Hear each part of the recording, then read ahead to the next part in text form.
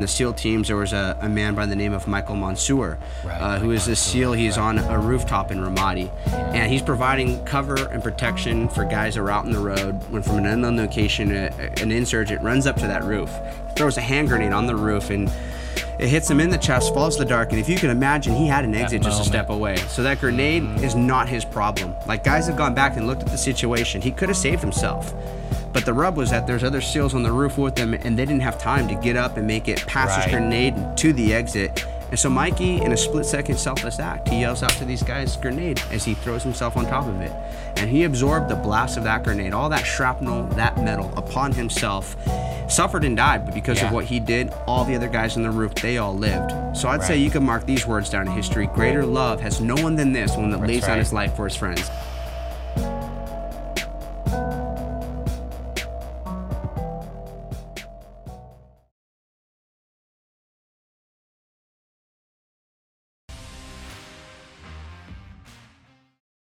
And my name is Jeremy, and I'll be your host for this Everyman live stream, where we will be joining session 5 of our series, Do It Anyways.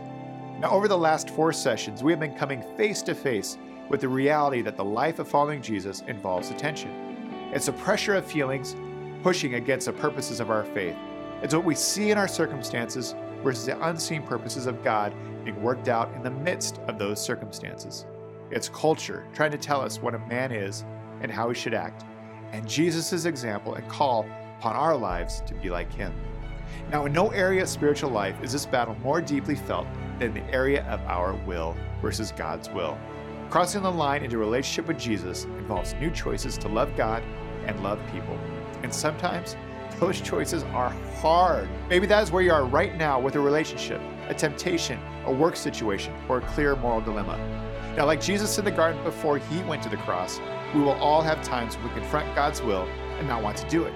But also like Jesus, every man of God will be called to say what Jesus said in that moment and obey anyways. He said, "Yet not my will be done, but your will be done." Now in your moment, like Jesus, it might get worse before it gets better.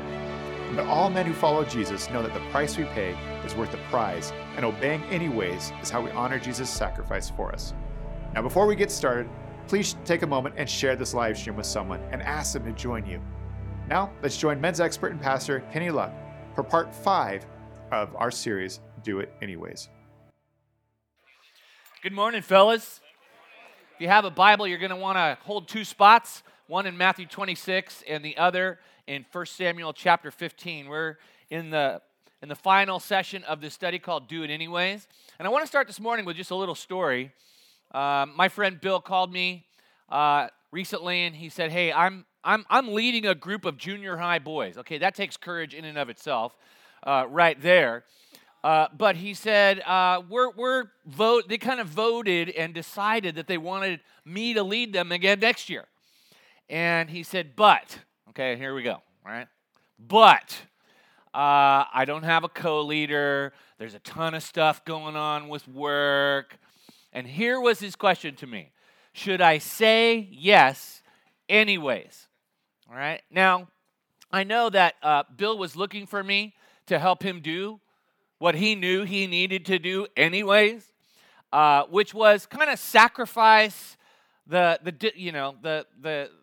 comfort that he would have had maybe saying no and focusing on work and not having to do that. But he had to work past that, and so this is what I said. I said, first of all, it's amazing that a group of 8th grade boys want to hang out with a 50-something engineer, okay? It's just that's it. Secondly, your son is asking you to do it. Like, I would never have asked my dad to leak all over my friends once a week back when I was in 8th grade, all right? And then I said, hey, picture yourself, at your son's high school graduation. Would it be worth what you sacrificed to meet with those boys on a weekly basis? And then it got totally quiet for about 20 seconds. 20 seconds is an eternity on the phone, right? And here's what he said: I never regret it. In fact, afterwards, I feel great. Isn't that the way obedience in the moment to Jesus is? In the moment, you're like, oh man, there's all these considerations. The enemy might even be pounding you with these rationalizations that sound real tasty and serve your own needs. But there's something inside of you that says, you know what? I need to do this anyways. You see, as we talked it out, really I didn't have to do any more talking. Bill talked himself into it. And soon there was no dilemma. It just turned into a positive duty. But he needed a brother to come alongside him and just say, you know what? Do it anyways. Think about this. Think about eternity. And so his conclusion was that a decision for himself would have died with him, but a decision for Jesus and his son would remain. And, I think there's a lesson there. Sometimes when we say yes to God in the moment, the joy doesn't come in that moment. There's a later joy that comes. Maybe it's immediately after you say yes. Maybe it's after you show up and do what it is that God's calling you to do. Or maybe it's shortly after you obey God and don't listen to those voices. Or maybe it's a month after. Maybe it's years. Maybe it's when and only when you're in the presence of Jesus. Amen? Sometimes men have to make a decision. It's like, hey, this is the right thing to do, and I have to sacrifice my own comfort in the moment, and I have to decide for later joy. You know, the thirst for significance that you have inside to live for God and to love people, the thirst for that significance only comes with obedience. It only comes with obedience. In fact, the greatest moment of obedience ever created the greatest moment of significance, and it was in the Garden of Gethsemane in Matthew 26. For Jesus, it was going to be when and only when he was in the Father's presence afterward that the significance and the redemption and the glory of God was going to be his and only his. And we read about that in Matthew 26. It's right there at the top of your notes. Matthew 26, verses 38 and 39. Then he said to them, his disciples, "My soul is overwhelmed with sorrow to the point of death. Stay here and keep watch with me." Going a little further, he fell with his face to the ground and prayed. Let's finish it together. "My Father, if it is possible, may this cup be taken from me, yet not as I will, but as you will." You see, in between obedience and significance, there's a war. There's tension.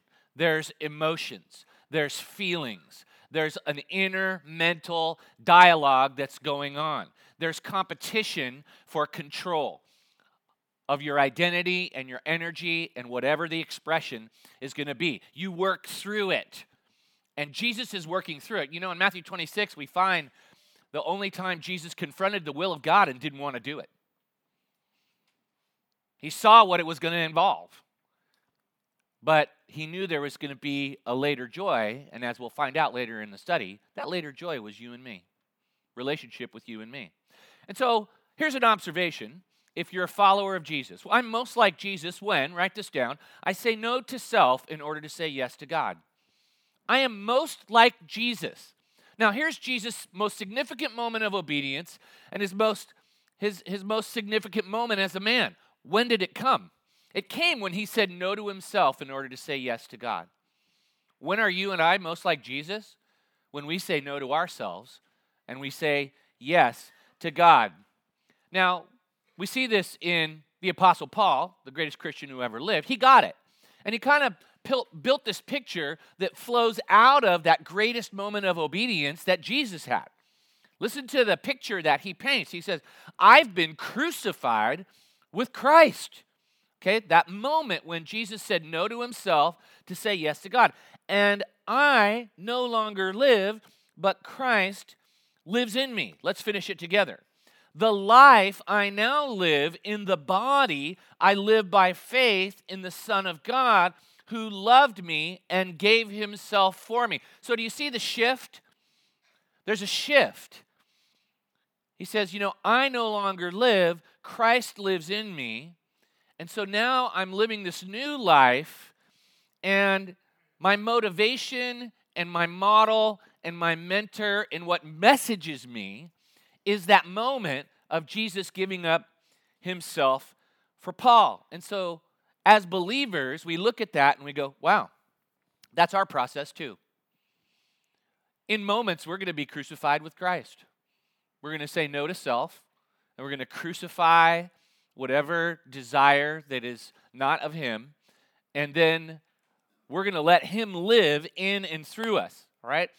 On your notes, there's a fill-in, and it says present obedience involves, write this down, personal motivation. What I love about the Apostle Paul is not only does he take the example of Jesus and what Jesus did in that moment as kind of a model for how he's going to live, but he also uses it as a motivation that pushes him along.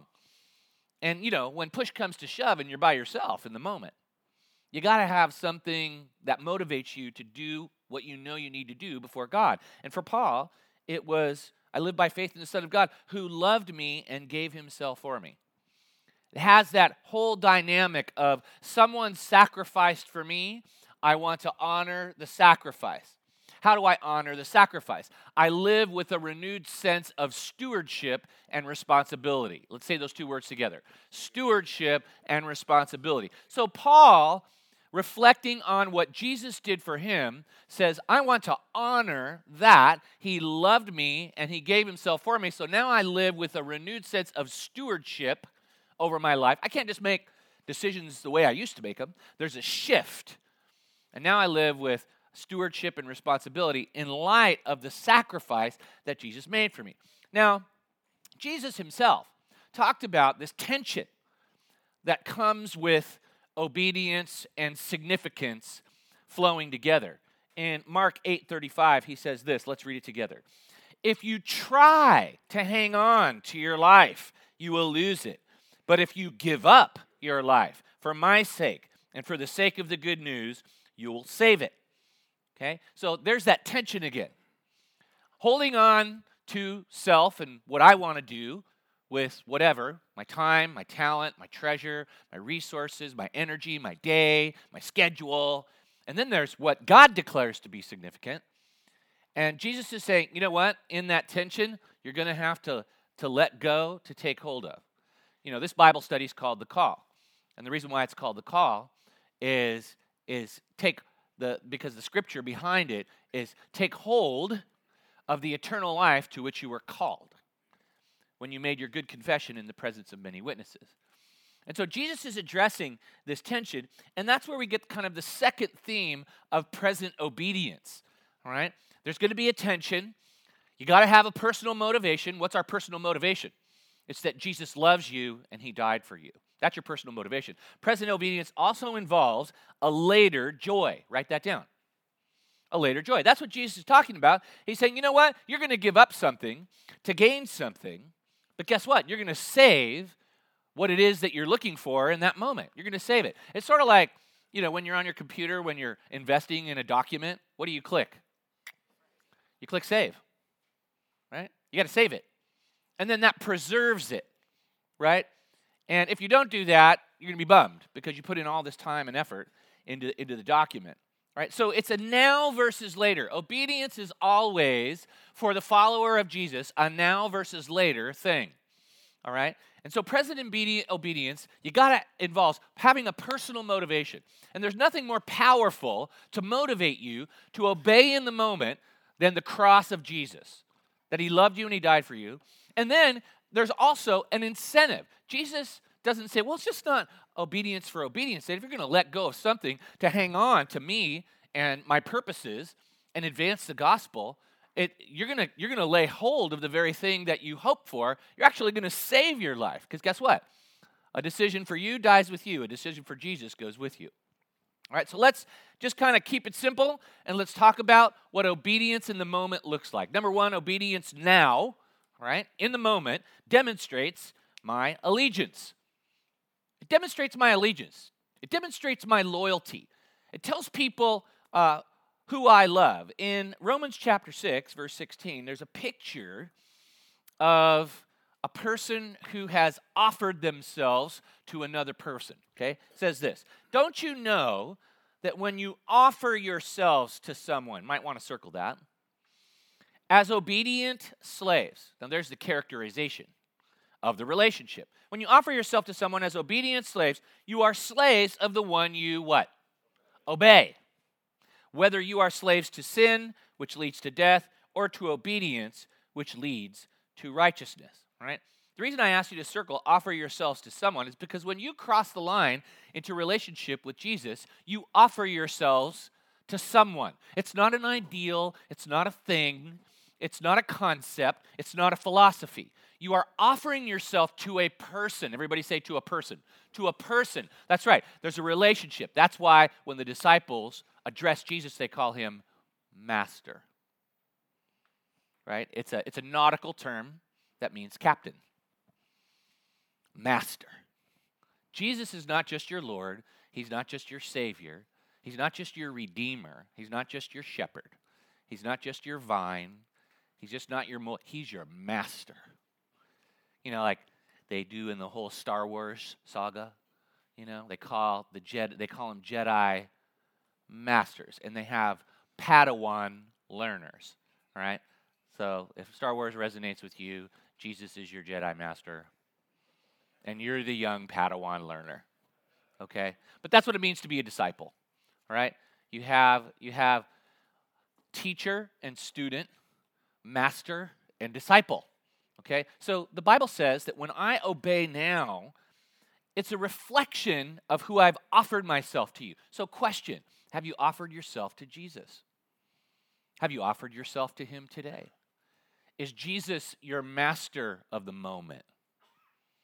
Does he master your moment? Or do you compartmentalize your faith away when it's convenient or when it doesn't fit your moral need in the moment? Or, well, the Bible says there's no distinction. It says, don't you know how this works? When you offer yourself to a person as an obedient slave, and this is a positive spin on the whole idea of being totally surrendered and controlled by Christ. It says you are slaves to the one you obey. All right, so my obedience demonstrates who my master is, all right? Secondly, obedience now and in the moment accelerates my influence. Every man I know wants influence, whether he knows it or not. You want to be great? You want to do great things? Well, obedience does that.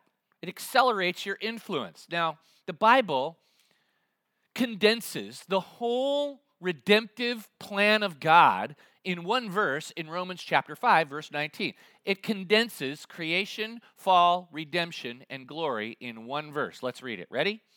For just as through the disobedience of the one man, the many were made sinners, so also through the obedience of the one man, many will be made righteous. So we have two men in two gardens of temptation with a choice for each of them. One man chooses self, and the other man chooses what God declares to be significant. One man's choice creates a blast zone of influence that brings death to many. The other man's single choice produces life and glory for you and me. So whenever you would want to discount a single choice in a single moment, to say no to yourself, to say yes to God, remember Romans 5, verse 19. Every one of us that's listening to my voice this morning, either you're in Adam or you're in Christ, okay? And you're making choices that not just impact you, but that impact other people. And a lot of times we think that private disobedience doesn't have a public impact. Nothing could be further from the truth. Trust me, I'm a men's pastor for over 30 years. Guys who made decisions in private or away from their accountability to Jesus or identity in Jesus, they make private decisions of disobedience. It spills into their public life. And they thought, man, I just thought I could, I thought I could be a 95-5 Christian. 95 for Jesus, 5% for me. Doesn't work that way. If we want influence, we have to obey. And it's one man in one moment with one choice that creates a blast zone of influence. So where is God calling you to obey? I don't know your story.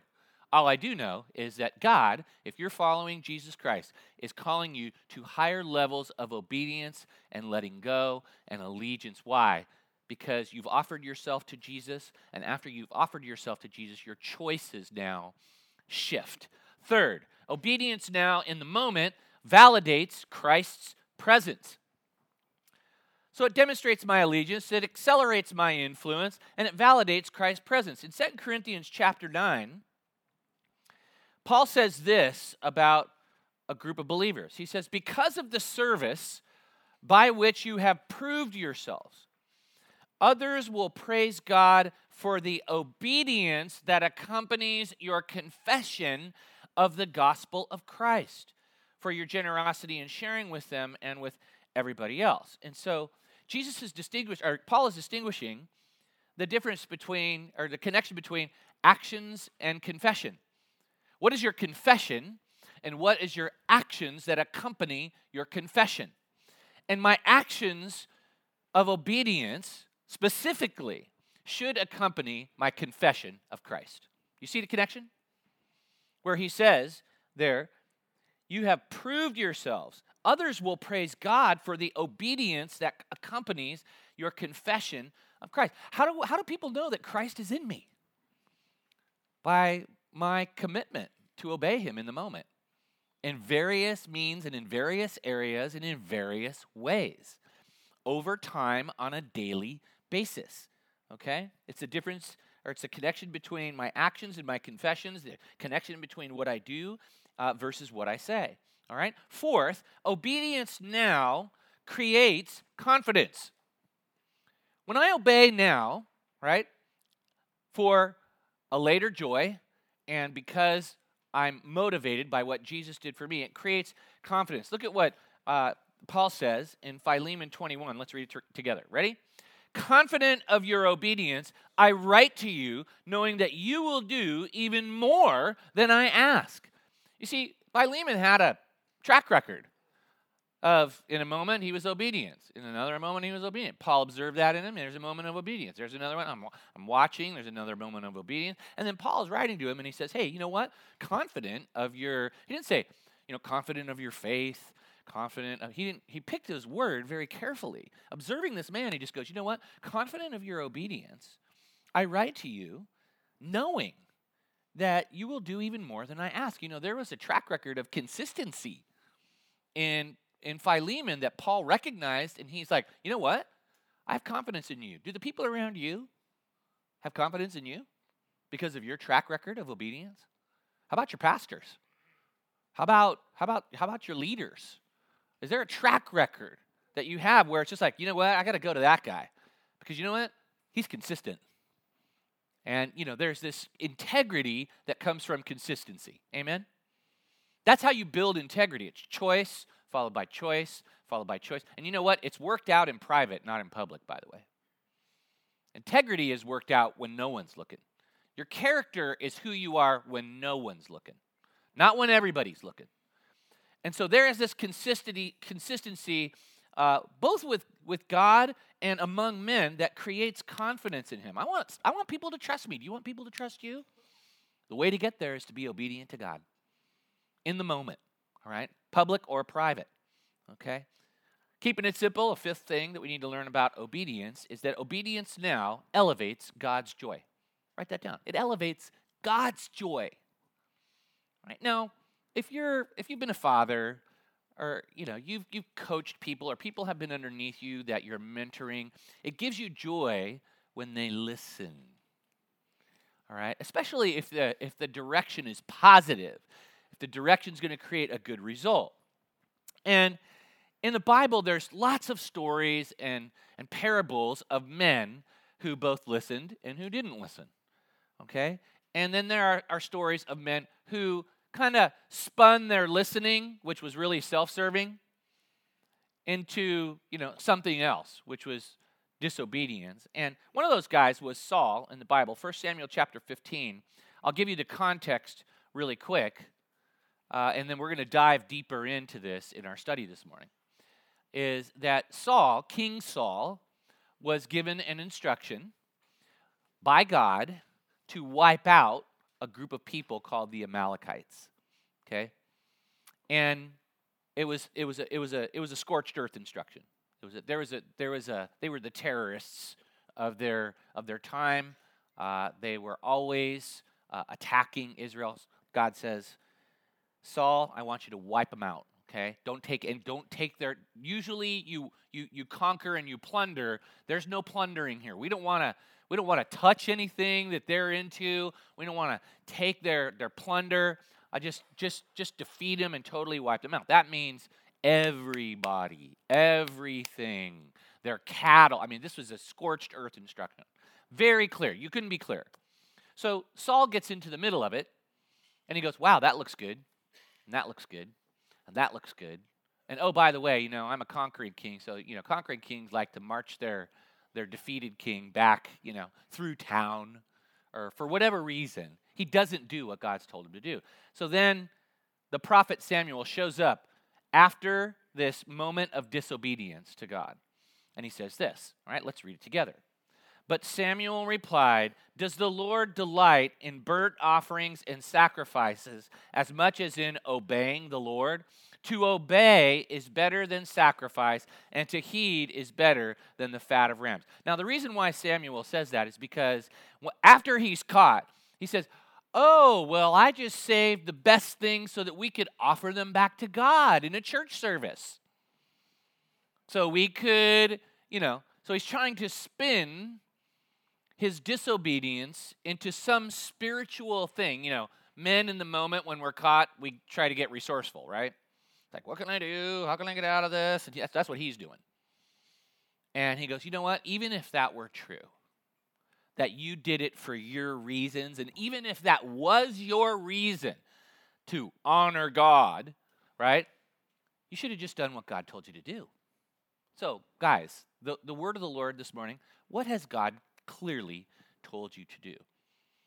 And are you diluting it? And are you spinning it? Are you trying to make sense of your disobedience in your mind and spin it?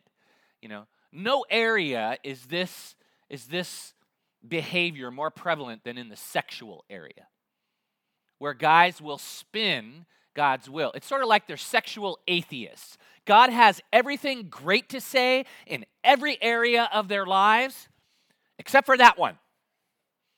I go to church on Sunday, I read my Bible, I show up to men's Bible study on Thursday, but in that area, I'm the Lord of my life.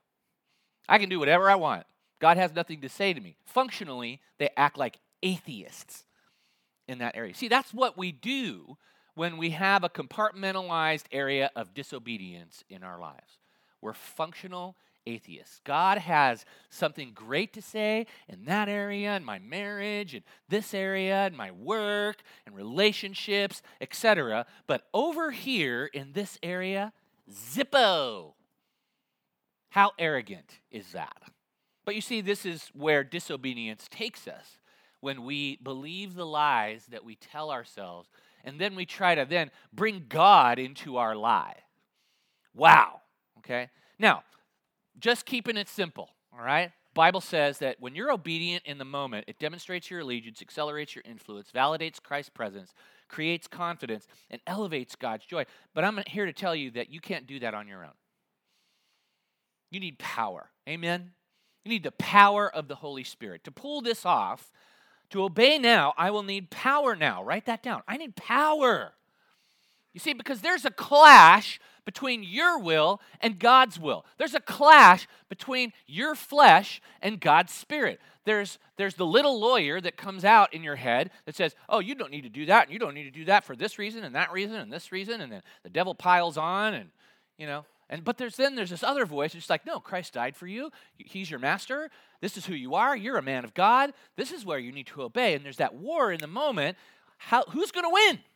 All right? Look at Galatians 5:16 gives us the key. Ready? Let's read it together. So I say, walk by the Spirit, and you will not gratify the desires of the flesh. Okay, there's the Spirit is pushing and speaking God's promises and God's truth and God's commands into one ear, and it's just saying, obey. That's who you are. Don't compartmentalize. Don't rationalize. Don't compromise. This is who you are. I know you won't feel it in the moment, but afterward, you'll be so excited. You'll be glad you said yes to the Spirit. And then on the other side, it's like, no, man, if it feels good, do it now. YOLO. You only live once. Go for it. Why not? You deserve it. No one's looking. Wow. That's why every day, we say it's a good way to start your day. This is the day the Lord has made. And you put yourself under God. I will rejoice and be glad in it. And then you have to activate the power of the Holy Spirit.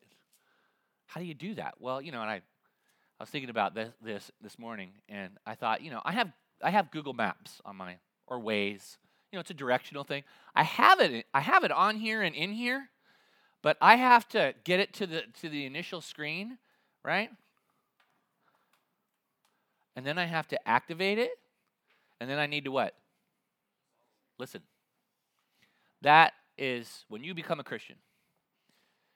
Jesus said, I pour my Spirit into you. So I'm in you to lead you. But what do I have to do?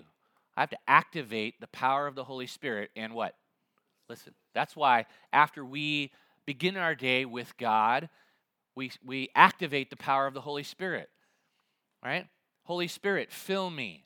Holy Spirit, lead me. Holy Spirit, control me. And that's the picture that the Bible paints in terms of your relationship with the Holy Spirit. It's a walk.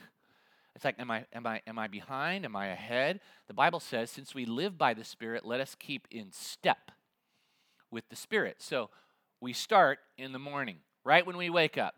Good morning, Holy Spirit. All right? Holy Spirit, fill me, lead me, control me. All right? Now I'm walking in the Spirit. Now I have power. Now I have the voice that I want to listen to. And I'm connected to God, and I'm connected to the downloaded power of the Holy Spirit in my life.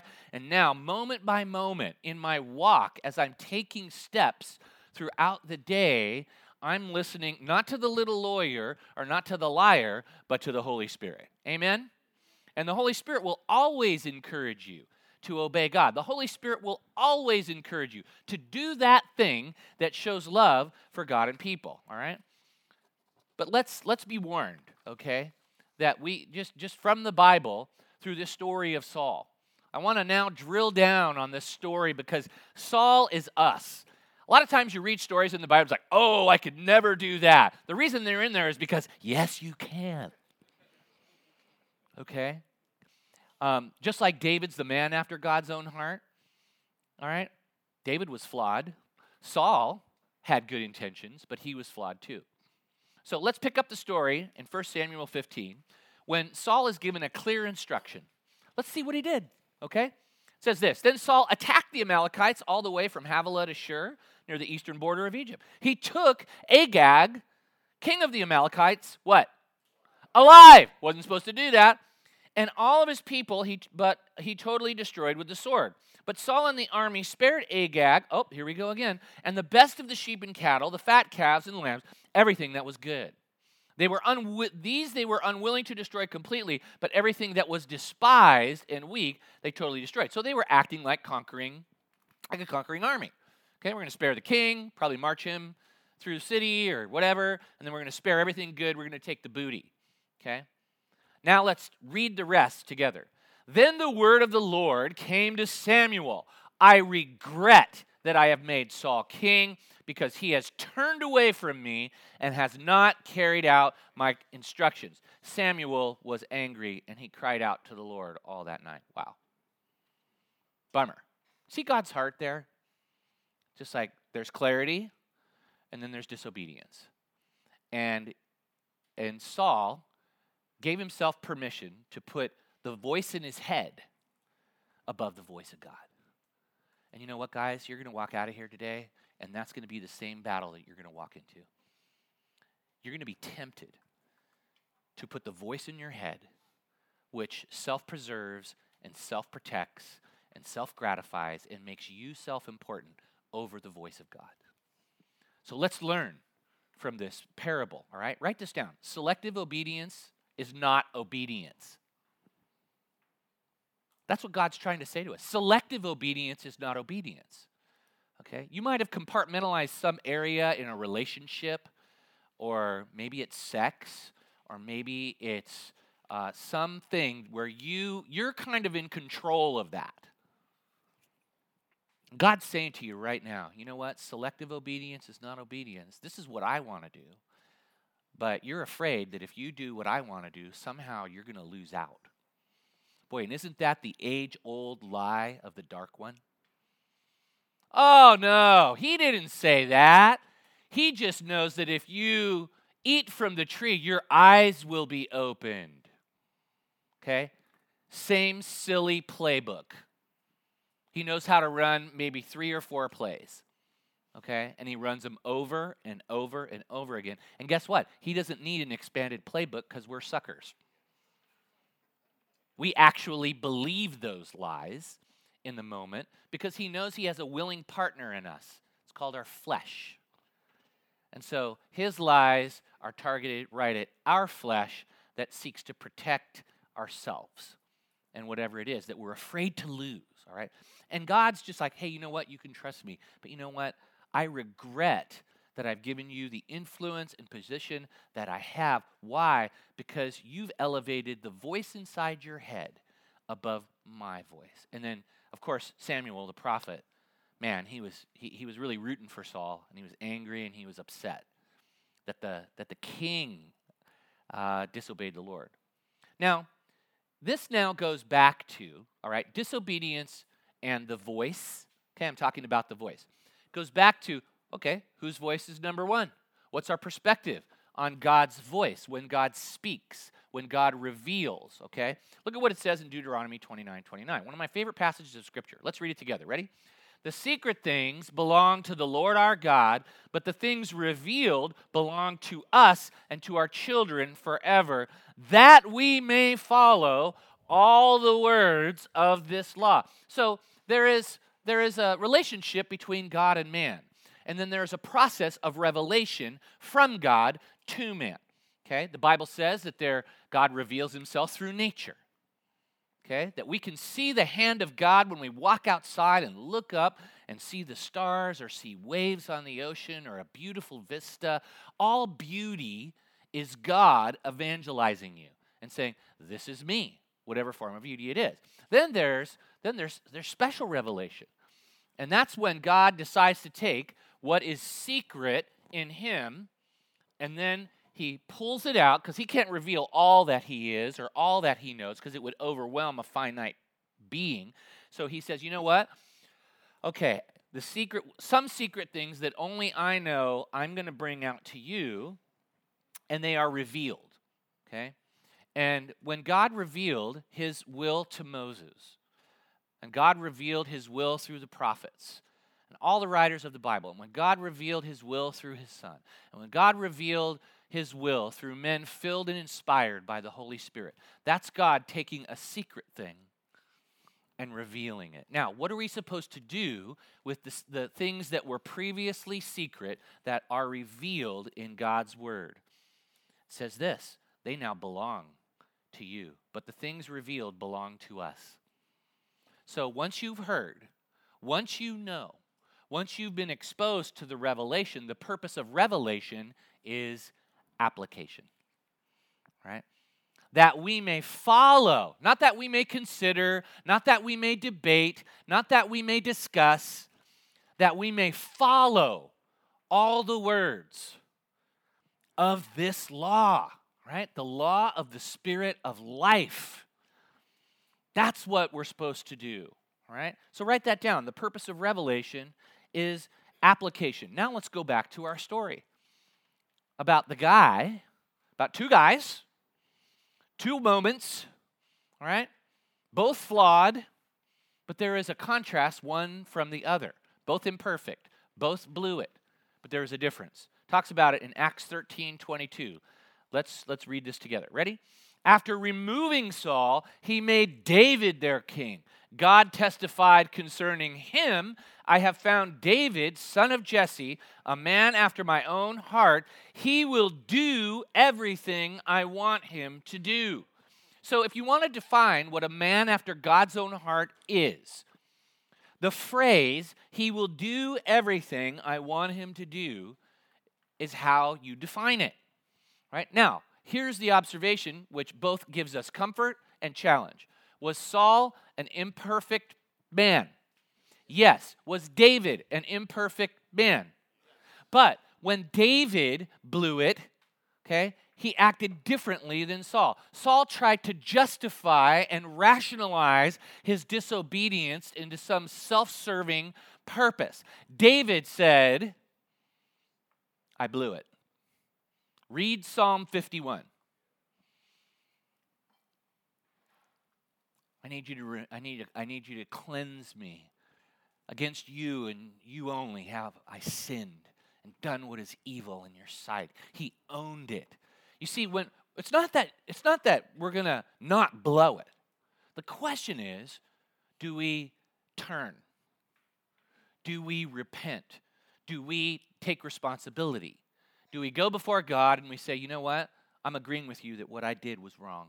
I'm confessing what I did was wrong. And then I turn. So when you see this, I found David, son of Jesse, a man after my own heart. He'll do everything I want him to do. When we blow it, when David blew it, he did what God asked him to do. In fact, I'm looking at certain people right now, and you did exactly what David did. That's what a man does. And now God is blessing you. God is blessing you for doing that. There are some of you who need to do what David did. You need to go, you know what, God? I've elevated the voice inside my head above your clear instruction, above your own revelation. I have rejected it. It doesn't belong to me. I'm not following it. And you know what? I'm sorry. And you need to confess that before God, and you need to repent. And then you will be the man after God's own heart. And that's my prayer for you, that in your moments where you recognize that I've been self-preserving and self-protecting and self-gratifying at the expense of obedience to my master, that you would do what Paul did.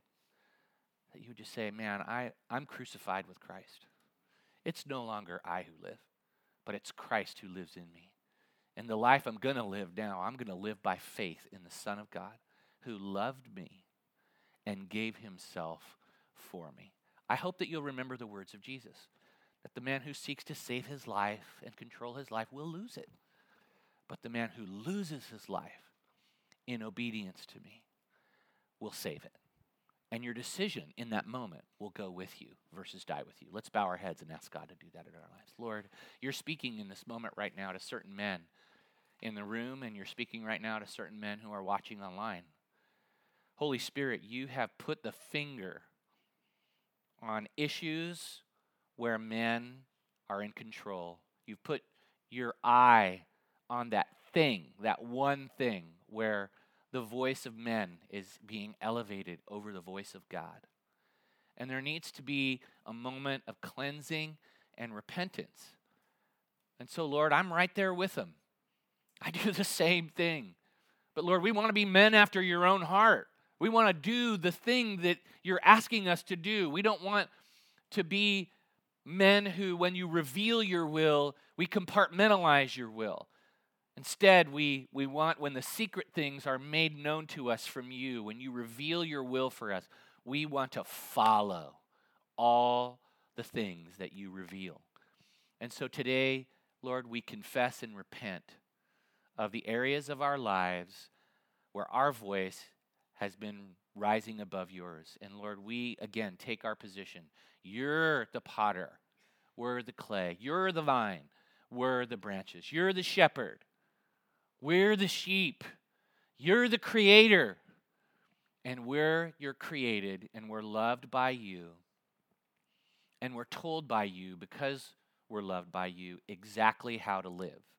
And so, Lord, I pray that in moments of tension and conflict between spirit and flesh, by the power of your Holy Spirit right now, I pray that in the moments and days and weeks to come in the life of every man that's hearing the sound of my voice, Lord, that there would be victory in the name of Jesus. That the law of the Spirit of life in Christ Jesus would set men free of the law of sin and death. That in the moment there would be life and liberty and power in the Holy Spirit right now. So Holy Spirit, lead us right now. Fill us right now. Control us right now. And help us to keep in step with the will of God and say yes to you and no to ourselves, to the glory of God.